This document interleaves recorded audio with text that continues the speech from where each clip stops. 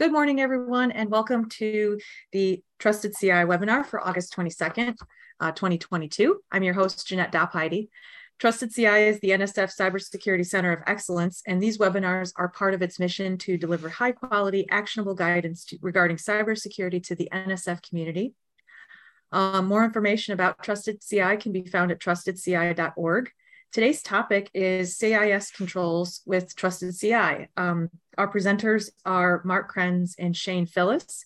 Mark serves as the Chief Security Analyst at Indiana University's Center for Applied Cybersecurity Research, CACR for short. Mark's focus is on cybersecurity operations, research, and education. And Shane Phillis serves as Senior Security Engineer at the Pittsburgh Supercomputer Center, and he works on all aspects of cybersecurity, and both of them are members of Trusted CI. Before we begin, I have a few things to note. First, this presentation is being recorded.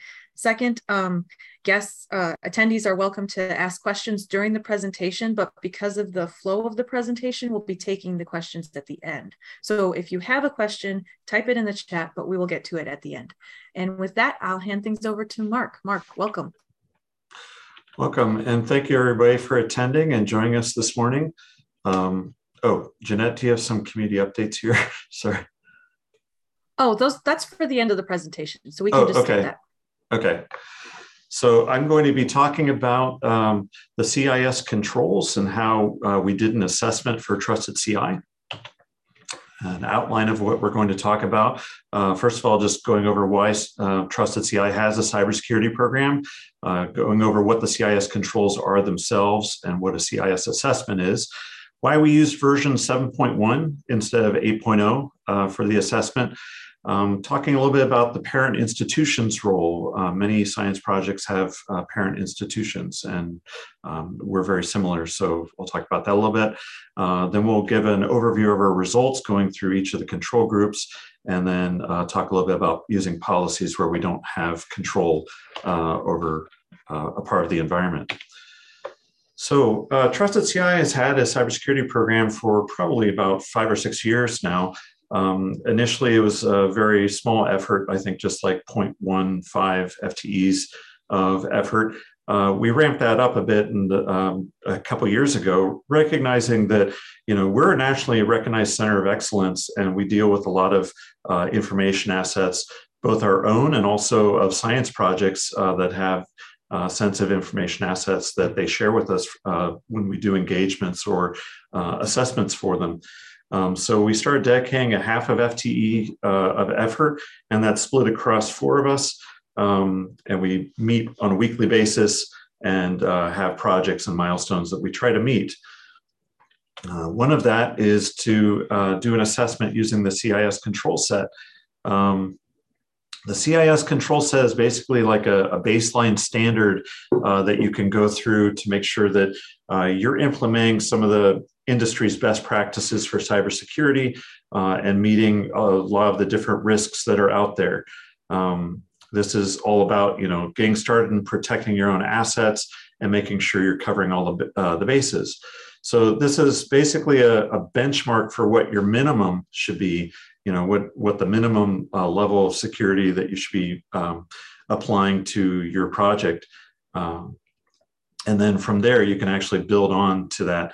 If you're familiar with the Trusted CI framework, which is available at trustedci.org/framework, this is must 15 of the framework, which is choosing a baseline control set to go with. So anything additional to this above and beyond this control set would be addressed by must 16, additional and alternate controls. So the CIS control set has been around for a long time. Version 7.1 came out in 2019. And over the years, it's been put together and by information from people in the cybersecurity community. So it's been crowdsourced in order to get the recommendations and the different controls. And they've made revisions throughout the years. They use something called implementation groups to try to help you prioritize what you should be working on first before you go on to the next implementation group. That way you're not, if you're pushed for time and you don't have a lot of resources, you know where to get started. So these are the different 20 control groups of the version 7.1. In version 8.0, they merged a couple and pared it down to 18. But this is probably the 20 that people are most familiar with. They kind of call it the CIS top 20. And they've divided up into 3 different categories, for the different sets of control groups: the basic, foundational, organizational. And this is a different cross-section than the implementation groups, which actually address the sub-controls inside of each one of these control groups that you should actually look at. So you can see there's quite a few different areas of cybersecurity covered here. It should be pretty much everything. But anything from doing inventory control up to data protection and backups, malware defenses, and up to red team exercises and penetration tests. So it pretty much covers the whole gamut of cybersecurity. A CIS assessment is basically taking that those control groups, and evaluating your own cybersecurity program against it. So kind of using the sub-controls as a checklist to go through and saying, are we addressing this, yes or no, or do we need to work on it? And then the implementation groups, as I said, are a way of prioritizing, what you need to work on. But of course, as you go through and check mark things that you're doing or not doing, then you'll know what you need to focus on by, what is listed as not applicable or unacceptable, or, maybe just satisfactory. Maybe you could do it a little bit better. There's a CIS assessment tool, which is a spreadsheet that Trusted CI developed based on the CIS controls. That's available on the Trusted CI website under trustedci.org/framework/templates. There's a link there in the bottom right-hand corner that you can go to, or if you go to the framework page and then under tools, click on CIS Control 7.1 tracking tool. So this is, again, just a spreadsheet you can download and kind of helps you keep track of your progress on implementing the CIS controls. You just go through one by one and say, is this acceptable, not acceptable, or not applicable? And there's a few other categories there. And then you can take notes and so on. Also, making note of whether it's actually relevant to your project. It could be that it's something that's kind of irrelevant to what you're doing. For instance, with Trusted CI, we don't actually have, we don't control our Wi-Fi. That's something that's handled by the institution. Or maybe if you don't have like cloud services or something like that, that might not be applicable. This can take a while to go through. Don't try and just do this in one sitting. And you're likely to have a lot of homework as you go through it. Usually cybersecurity doesn't have all the answers. So you have to go off and ask other people on your team for the answer to various questions as you go through it. For Trusted CI, we address this by going through it week by week during our meetings, and it took about 4 weeks to go through the whole spreadsheet.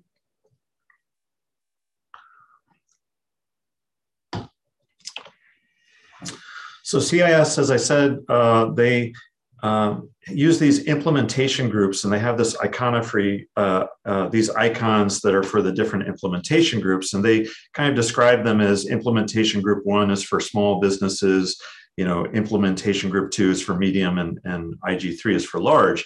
I don't really like the icons that they used and the descriptions, because it kind of implies that even if you're a small business, you might not want to use IG3. But of course, small businesses or small organizations can still deal with fairly sophisticated data requirements. For instance, if you have like an attorney's office or a medical practice or something like that, you probably want to make sure that you're doing everything you can to actually protect the data. So instead, I thought I'd use these stock photos to kind of represent the different implementation groups. So at IG1, you have like a very low baseline. It's basically just like cyber hygiene stuff that you should work on. And this would be the first thing that you'd go through. Even if you go all the way up to IG3, you'd start with implementation group 1. And this is prioritized for people with low risk or low resource organizations, that don't have a lot of sensitive data. But of course, almost every organization has some amount of sensitive data in the form of like PII for their employees or whatever, financial data and so on. And then going up to IG2, this is about, as far as the number of controls that you have to implement, it's about, 3 or 4 times more controls than IG1. So you have to dedicate a lot more time to implementing the controls that are listed in IG2. But this is controls that I consider most organizations should be implementing, including, all of you who are working on science projects and trying to protect science projects probably should be looking at IG2 as the baseline level that you should get to. And then IG3 is moderate to advanced. You probably are going to need 1 FTE worth of time in cybersecurity or more. That's, maybe people have a different opinion about that, but just looking through the controls, it's fairly involved, but it's about 10% more as far as controls go, as far as the count. But some of the items in there are much harder to actually implement and require more time and tuning than the stuff in IG2. So you are going to need more resources for that.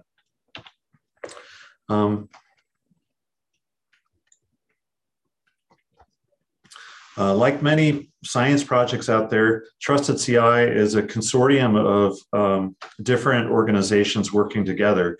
We are Indiana University, University of Illinois, NCSA, University of Wisconsin, Pittsburgh Supercomputing Center at Carnegie Mellon, Berkeley, and University of South Alabama. I think I got all of them. So, we rely on our parent institutions to handle quite a bit. We don't try to address like network security and stuff like that from a Trusted CI point of view. We rely on our parent institutions to actually implement firewalls and stuff like that. We also don't consider like our personal laptops to be assets of Trusted CI. So that's something that where we allow the universities to actually, we pass off the responsibility for that to the universities. And as we would do that by going through the CIS assessment tool, we would just mark not applicable, NA for those controls.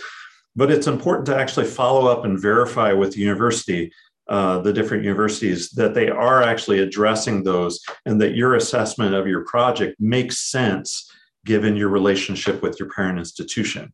Right now, this is on our milestones to accomplish this task, but it's something that I would recommend for any science project out there doing this.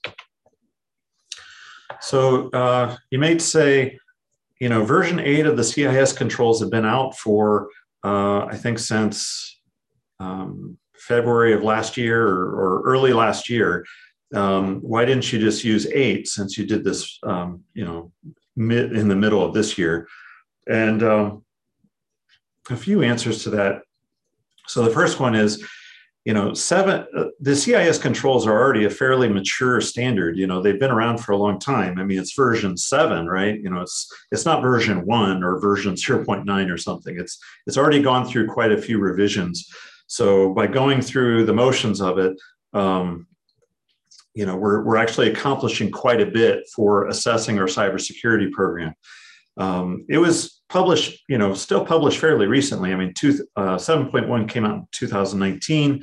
So it's not like it's 10 years old and missed the whole cloud thing or missed the whole ramp up of cybersecurity problems over the last 10 years or something like that. So we're still getting a lot of the recent risks and everything in it.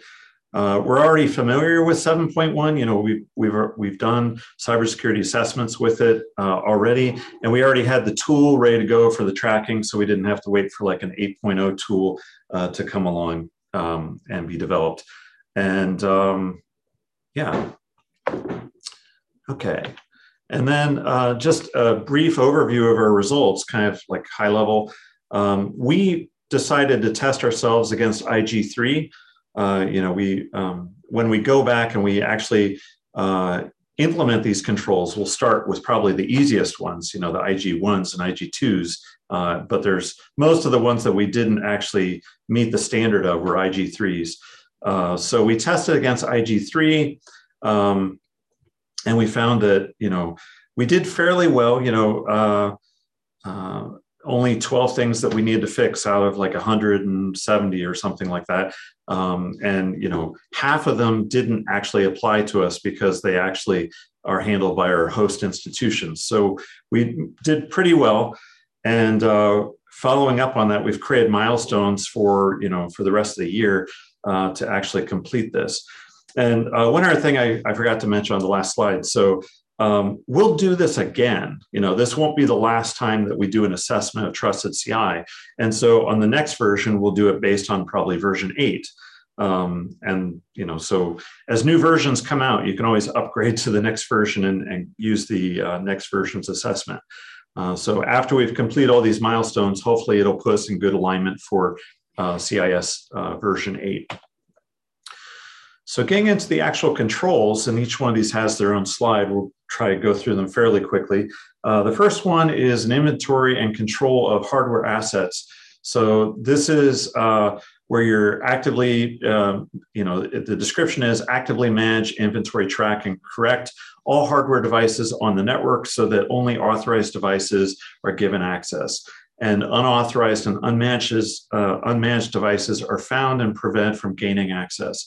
So for Trusted CI, this was handled by our home institutions. So we put in NA for most of these, but we actually had a good discussion around each one just to make sure that there wasn't something in there that we should be handling ourselves.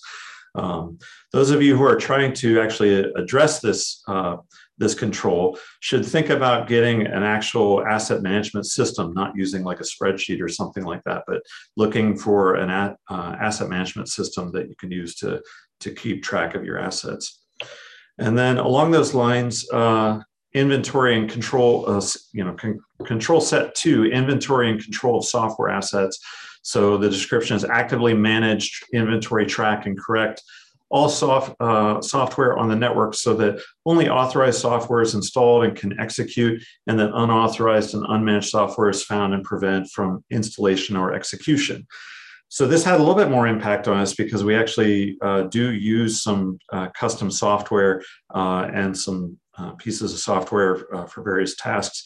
But still, about half of the items were marked as not applicable because they applied to external services where we're actually not in control of the cybersecurity. For instance, cloud cloud applications that we use like Google Drive, Twitter, YouTube, those are part of our cybersecurity program, but we don't actually do like pen tests of those, or we don't actually track the,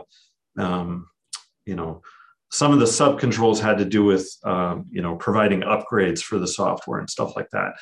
For the stuff that we actually do keep track of, we have these documents and there's templates for these available on our website under the framework set of pages that are we call ASAPs, which is Asset Specific Access and Privilege Specification. And those are just like Word documents. We use Google Drive for the source of them, or Google Docs. But they're basically just Word documents that track and audit access and privileges. So they have like information about where we go to actually administrate the software, how we monitor it, and who has access to it. And again, we publish redacted versions of those ASAPs documents. So if you want to take a look at that, you just find the cybersecurity program page on our Trusted CI website. And we have the redacted versions of our ASAPs documents, so you can take a look. We also have software like CloudPerm, which is something I wrote for doing Google Drive permissions auditing. And we run that on a dedicated VM with limited access. So we have to keep track of that and make sure we have an inventory for that application. There's also issues where Google Drive allows add-ons. And so we didn't want people to be using add-ons that were unapproved. So we added that as a policy item into our Google Drive policy document that said, you need to use supported OSs and browsers to access Trusted CI assets, and also you can't use add-ons that are not approved by us. And then CS3 gets into continuous vulnerability management. The description here is continuously acquire, assess, and take action on new information in order to identify vulnerabilities, remediate, and minimize the window of opportunity for attackers. So one way that we address this is by doing weekly credentialed scans of our cloud VMs. We have a couple of virtual machines that are running on IaaS services, and then we review those results when we get them. And notifications are sent out, when security updates are available to the information security officers. Then control set 4 is controlled use of administrative privileges. So this is a bigger one for us. The description here is the processes and tools used to track, control, prevent, correct the use and alignment, assignment, and configuration of administrative privileges on computers, networks, and applications. So here we have, cloud applications that we have access to, and there's people who have administrative access to. So we do a periodic review of accounts on external services, and then we keep track of that in our ASAPS documents. Where available, we use multi-factor authentication. Unfortunately, there's a few places where a few services that we use that don't offer multi-factor yet. We're still trying to follow up with that and check on that and move to services that do offer multi-factor where it's possible. And then logging access and account creation where possible. This is kind of difficult with cloud virtual, with cloud virtual machines, we do this. With cloud services, it's a bit tougher because they don't always offer this kind of thing, but it is something that we check on when we can. But we log access through system logs and so on. And with that, I think I pass it over to Shane, and he's going to continue on from control set 5.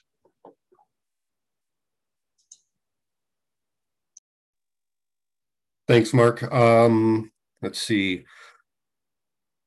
I think I just requested control of the slide, so we'll see how that goes on the next slide. So control set 5, security configurations for hardware.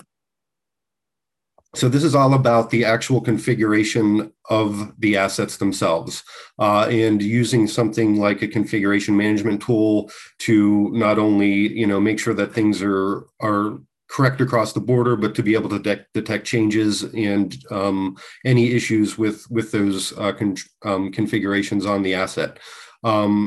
This is really only applied to the VMs that we have that provide internal services and functionality. But we use so few of them, we actually don't have a configuration management system per se, something like Puppet or Ansible. Most of our assets are pretty much one-offs, so we make sure that we have things backed up appropriately, not only images and snapshots, but also actual configuration data, and back that up weekly, so that we have a way to easily restore configurations for those assets.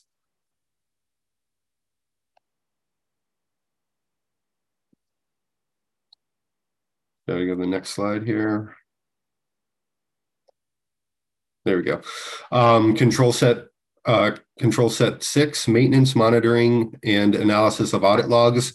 So the description is collect, manage, and analyze audit logs of events that could help detect, understand, or recover from attack. So obviously all about system logs and the infrastructure that's needed to support them. So synchronized NTP, actual system logging, making sure you have enough storage to store all of your logs, log reporting, and for the IG3, actually implementing a SIEM. Again, this is only applied to the very few VMs that we have out in the cloud. And an additional note there, again, much like the configuration server, having a SIEM for us anyway, for very few assets is a bit overkill, right? We'll end up having more machines or more VMs to monitor those 3 or 4 that we have than we actually need. So again, if SIEM is overkill, you can sort of use other types of controls to mimic that behavior, or at least give you an idea. So things like system reporting, Logwatch, where there's a cron job on the host that goes through all of the system logs daily, weekly, whatever, categorizes them, and then sends out a report to you. Can also use other types of agents that are installed on the host, like OSSec or OSQuery, to give you some extra insight into what the assets are actually doing.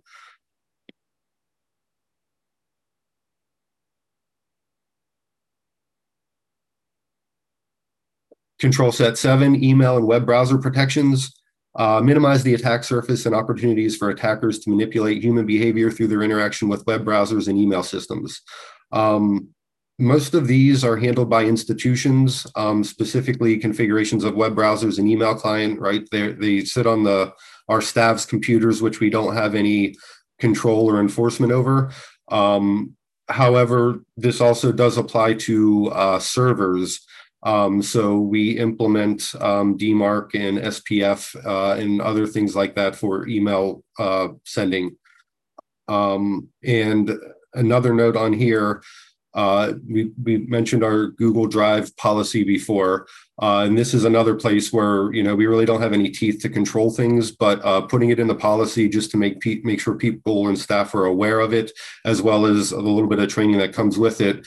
Warning against using extensions or plugins that grant permission to G Drive.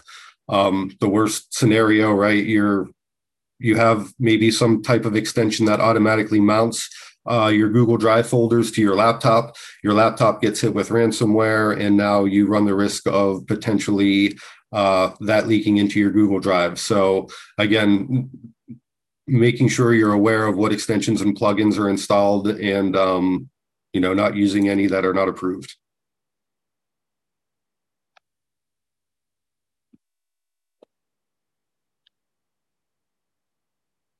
Control set 8, malware defenses. Control the installation, spread, and execution of malicious code at multiple points in the enterprise while optimizing the use of automation to enable rapid updating of defense, data gathering, and corrective action. This is another one where most are not applicable and handled by home institutions. We do, one of the higher level implementation group items is actually implementing command line logging, audit logging of commands typed into shell. So we implement that on the few VMs that we have that functionality in. Control set 9, limitation in control of network ports, protocols, and services. So this is manage, track, control, correct the ongoing operational use of ports, protocols, and services on network devices in order to minimize windows of vulnerability available to attackers. A lot of this deals with actual networking hardware, but also it can deal with machines or assets that provide services. So again, applies to our cloud VMs. We implement both host-based firewalls as well as firewalls implemented within the cloud service provider. Disable unneeded services, and using vulnerability scans for discovering and auditing open ports. Pretty standard stuff, but again, sort of all about detection and prevention, and making sure that things aren't running that don't need to be running, and making sure that you notice when new things do come up on the network. Control set 10, data recovery capabilities. The process and tools used to properly back up critical information with a proven methodology for timely recovery of it. So we have a couple different assets that are affected by this. Obviously, Google Drive, that's manually backed up, stored encrypted offline, and restorations are tested. Cloud instances, the actual VMs, if you will, images and snapshots are backed up daily through the cloud backup solution. We're not actually actively testing the backups, but again, the number that we have in other controls that we have in place as far as backing up data as well as the configs on there, you should be able to restore the configuration in the asset if there were an issue. And another one, the actual data and the content that is on the cloud instance or asset. Sometimes there's no easy built-in way through the provider, which seems kind of shocking to have a website or a website provider, content provider that doesn't give you a way to back things up, but they're out there. So again, get crafty using other techniques such as like manual or through a cron job mirroring techniques to just go out, scrape your website and get all the data, and then put that through your backup program as you would any other asset. Control set 11, secure configurations for network devices. This is all about networking gear, routers, firewalls, VPNs, that type of thing, and does not affect us, so it is not applicable across the board for us. Boundary defense, detect, prevent, correct the flow of information transferring networks of different trust levels with a focus on security damaging data. Again, being sort of remote, all of our different institutions, we really don't have borders per se, or at least borders that we can control. So we mark this as NA, handled by institutions.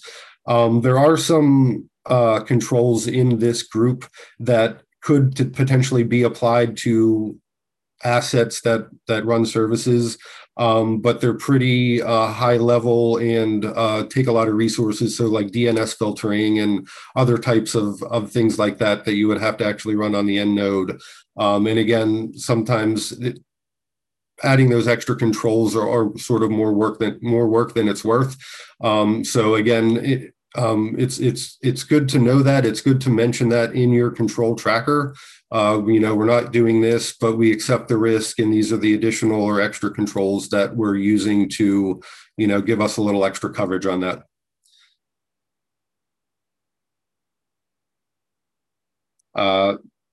Control set 13, data protection. The processes and tools used to prevent data exfiltration, mitigate the effects of exfiltrated data, and ensure the privacy and integrity of sensitive information.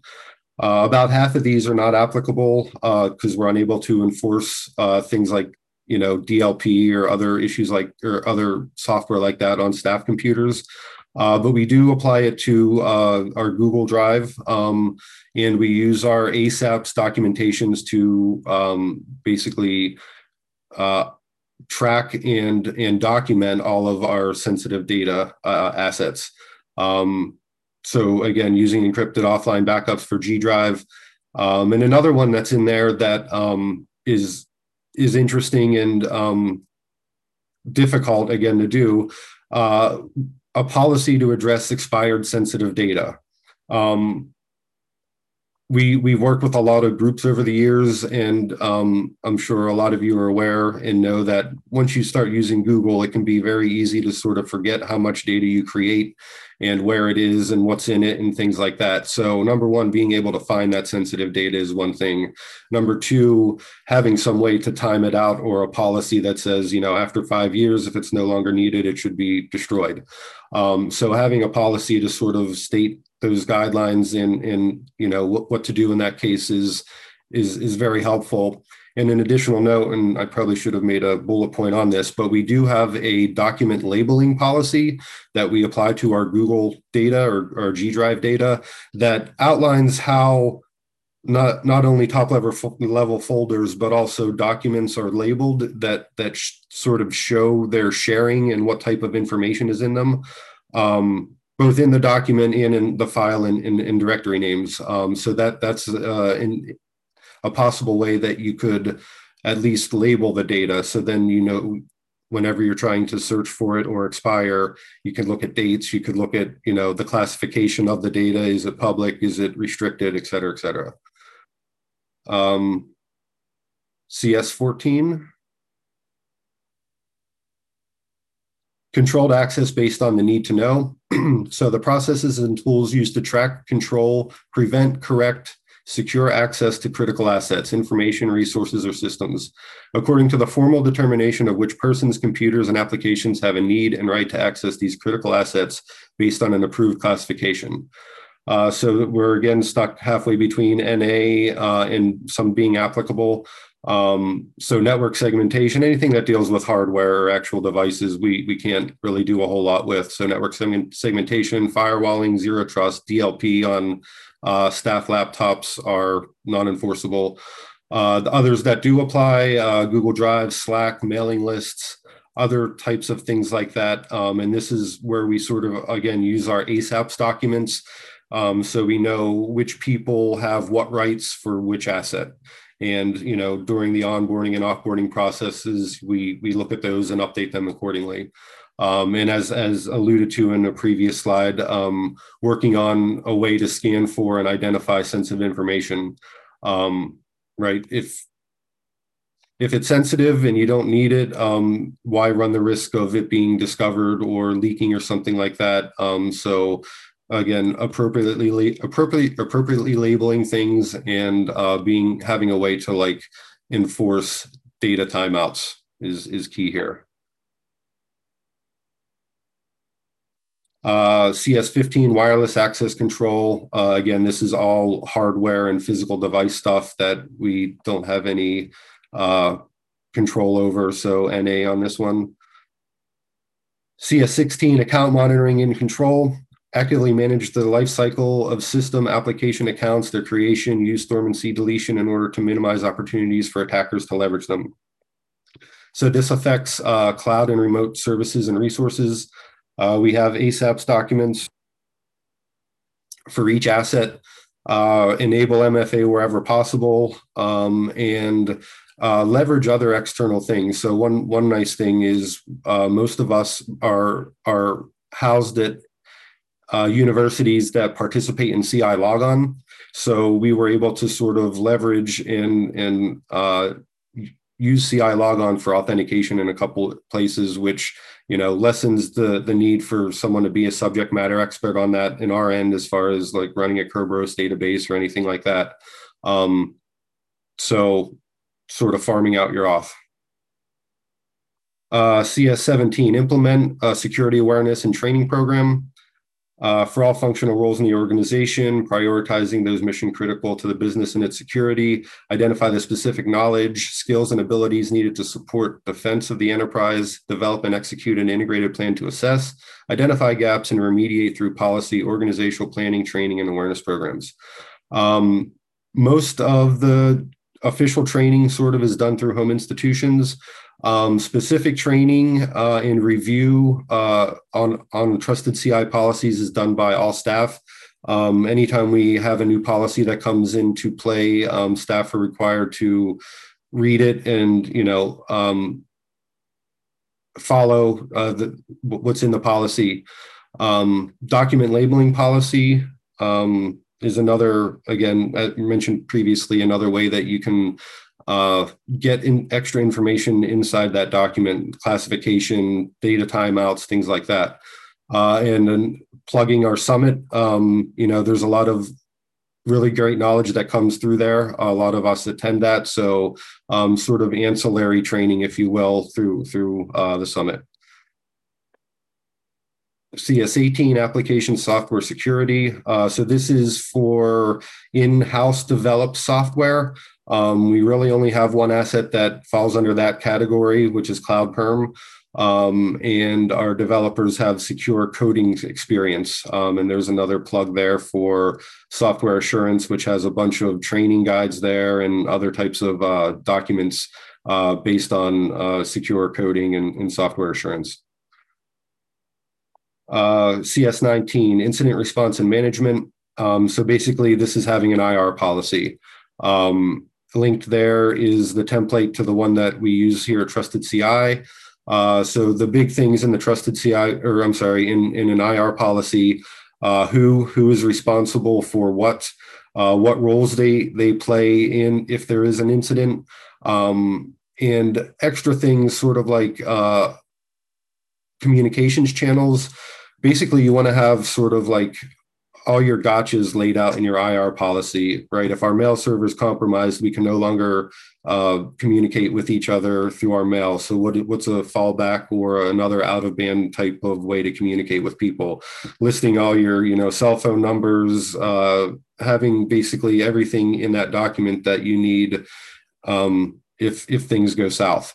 And another interesting one that we've seen, and it's kind of nice, is actually having sort of a playbook or a scenario based, okay, if our auth server gets compromised, this is what we're going to do. If our website gets compromised, this is what we're going to do. Sort of a playbook for each different type of incident scenario. And those can actually be tying into number 2 here, conduct tabletop exercises. So when you're conducting the episode, you're sort of trying to think ahead, what could happen.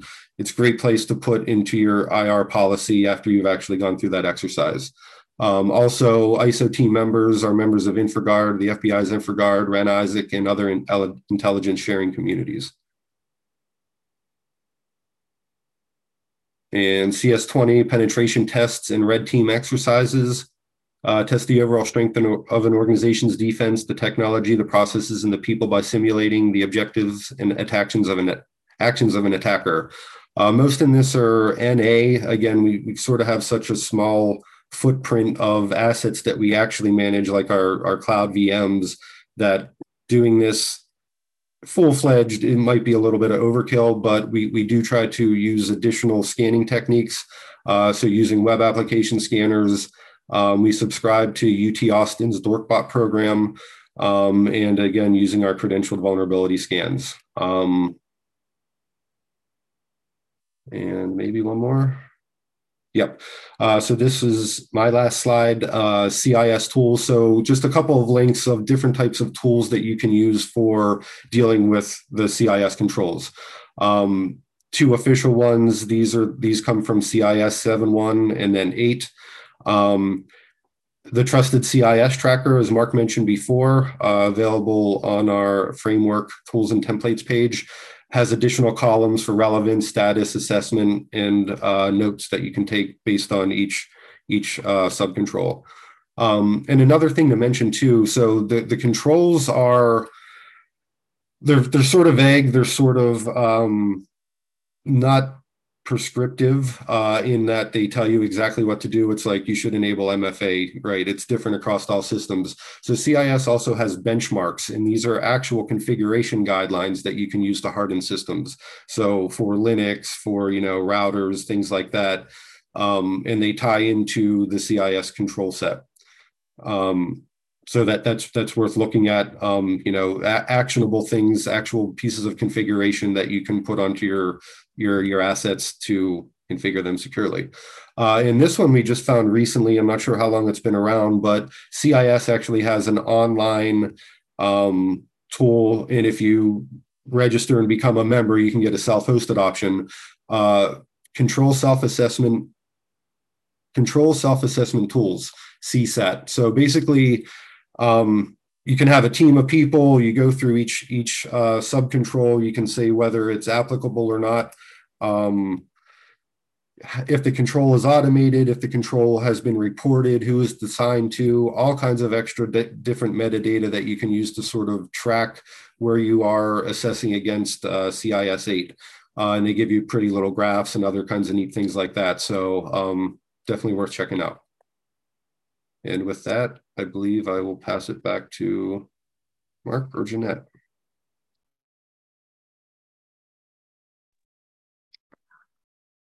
Well, I think we're done with the main presentation, so I will have people type questions as they come up with them, but we do have some community updates to announce. So if you could jump to the front of the presentation, that'd be great. Thank you. Awesome. So our next webinar is Monday, September 26th at 11 a.m. Eastern. Our topic is Regulated Research Communities of Practice. Our presenters are Carolyn Ellis and Eric Dumans. There's also some events coming up that if you haven't already registered for them, or if you haven't seen them yet, we want to let you know. The NSF Research Infrastructure Workshop is going to be held September 13th through 16th in Boulder. This is a hybrid event, but if you're attending in person, come find me, Jim, Mark, anyone from Trusted CI and say hello. You can find more about that at researchinfrastructureoutreach.com/workshop. And then also Trusted CI has its cybersecurity summit. It will also be a hybrid event. Some of us will be in person. That's October 18th through the 20th in Bloomington, Indiana. And to learn more about that, you can go to trustedci.org/2022-cybersecurity summit. I'm actually going to throw that link in the chat. But while I'm pulling up these links, we had one question, and there's some kind of a follow-up. So I'll read through the whole thing and then we can discuss. Does Trusted CI have a recommended approach to control the software assets for a project that critically relies on custom software? And Jim Basney commented in the question or in the chat to look up the Trusted CI Guide to Securing Scientific Software, which is a document that we've published on our website. And the person says, skimming that doc makes me think it's more focused on CS18 concerns. My question, though, is everything else around the custom software, for example, controls on what software is permitted to execute, privileges needed across development, test, production environments, that sort of thing. Right. So thanks for the question. So I'm not a Windows expert, but I know that one way that you can control it on Windows is to have like group policy and application whitelisting. On other systems, you could have like if you have an application under Linux that you don't want people to run, you could restrict it through groups, and then maybe use sudo to the sudo program, which is normally used for accessing root, to allow you to access that program if you authenticate or if you're in a certain group or something. So I mean, you can do that with group permissions on the application. If you're talking, I think the question came up while I was talking about software asset management. And if you're talking about just seeing what applications are out there on the network or on systems, I mean, you could do scans of people's systems. Another option is to run a network monitoring system like Zeek that can look at the system and actually will automatically keep an inventory of what software is out there based on its IP address and so on. So that's a few options. I'm not sure where that really addresses your question. Let me know if you have follow-up questions to that.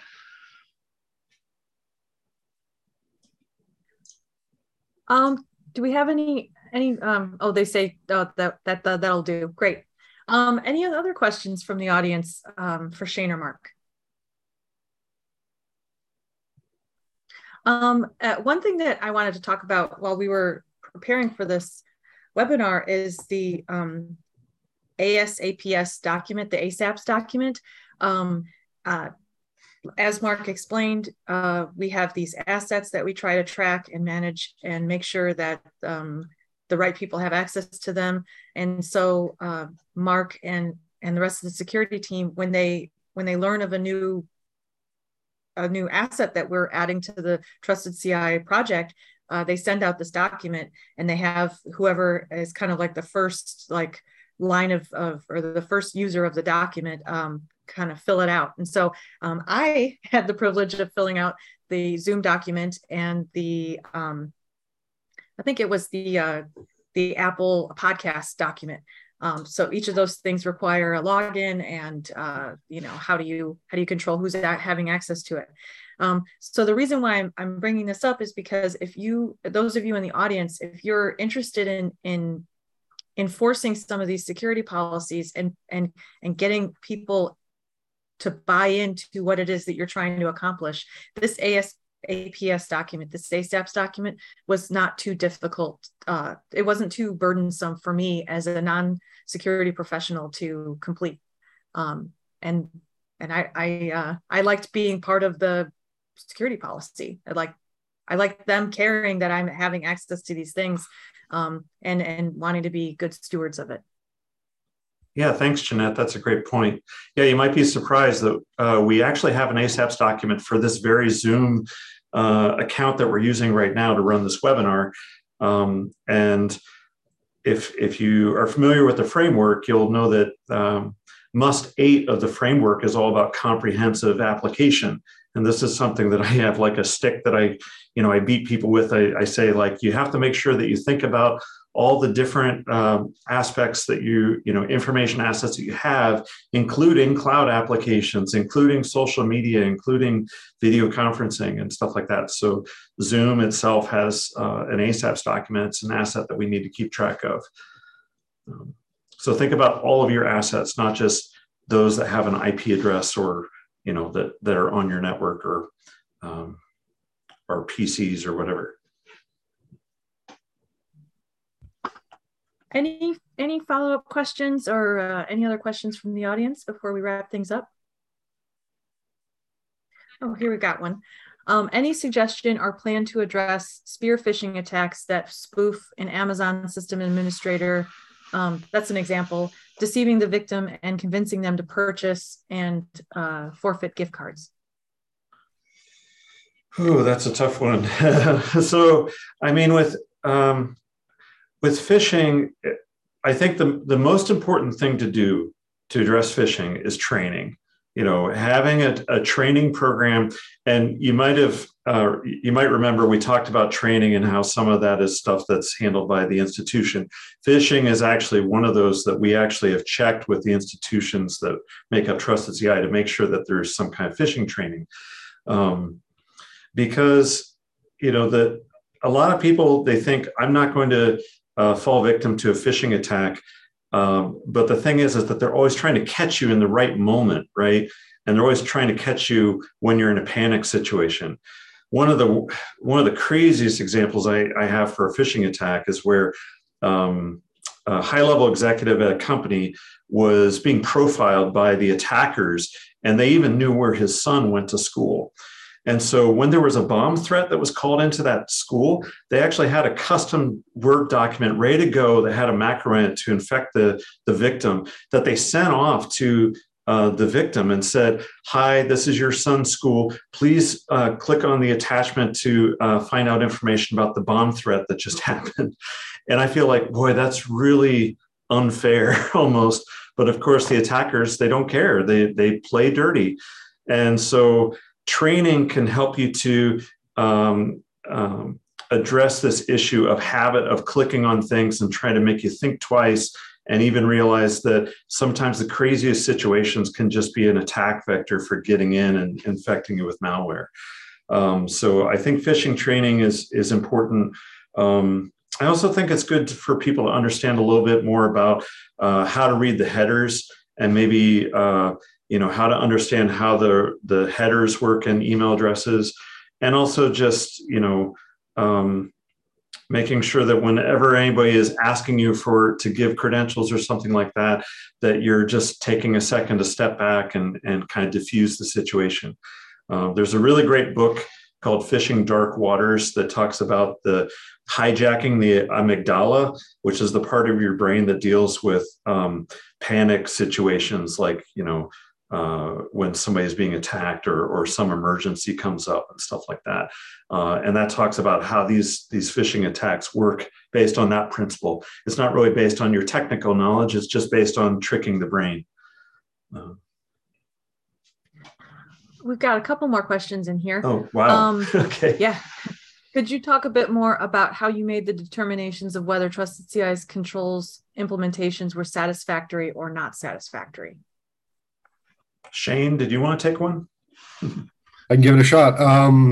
So that's actually pretty tricky. Lots of discussion, honestly. Really trying to, a lot of times these controls are not worded the best way. And as we went through the tracker, we sort of documented any types of wording issues or coverage issues between what the control was saying, what we thought it was, and possibly how it applied to the asset we were talking about. But really, when it came down to it, it was a lot of discussion between the four of us on the ISO group, potentially thinking about how could this asset, depending upon what control it was, how could this asset be compromised?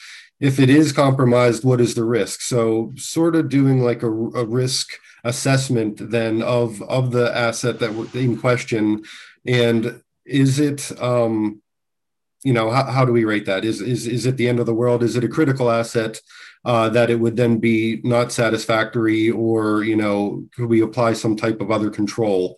But I guess again, going back to just a lot of sort of discussion, and then sort of doing a risk assessment of that control on the asset that we were talking about. Anything you'd like to add, Mark? No, I think you covered it pretty well.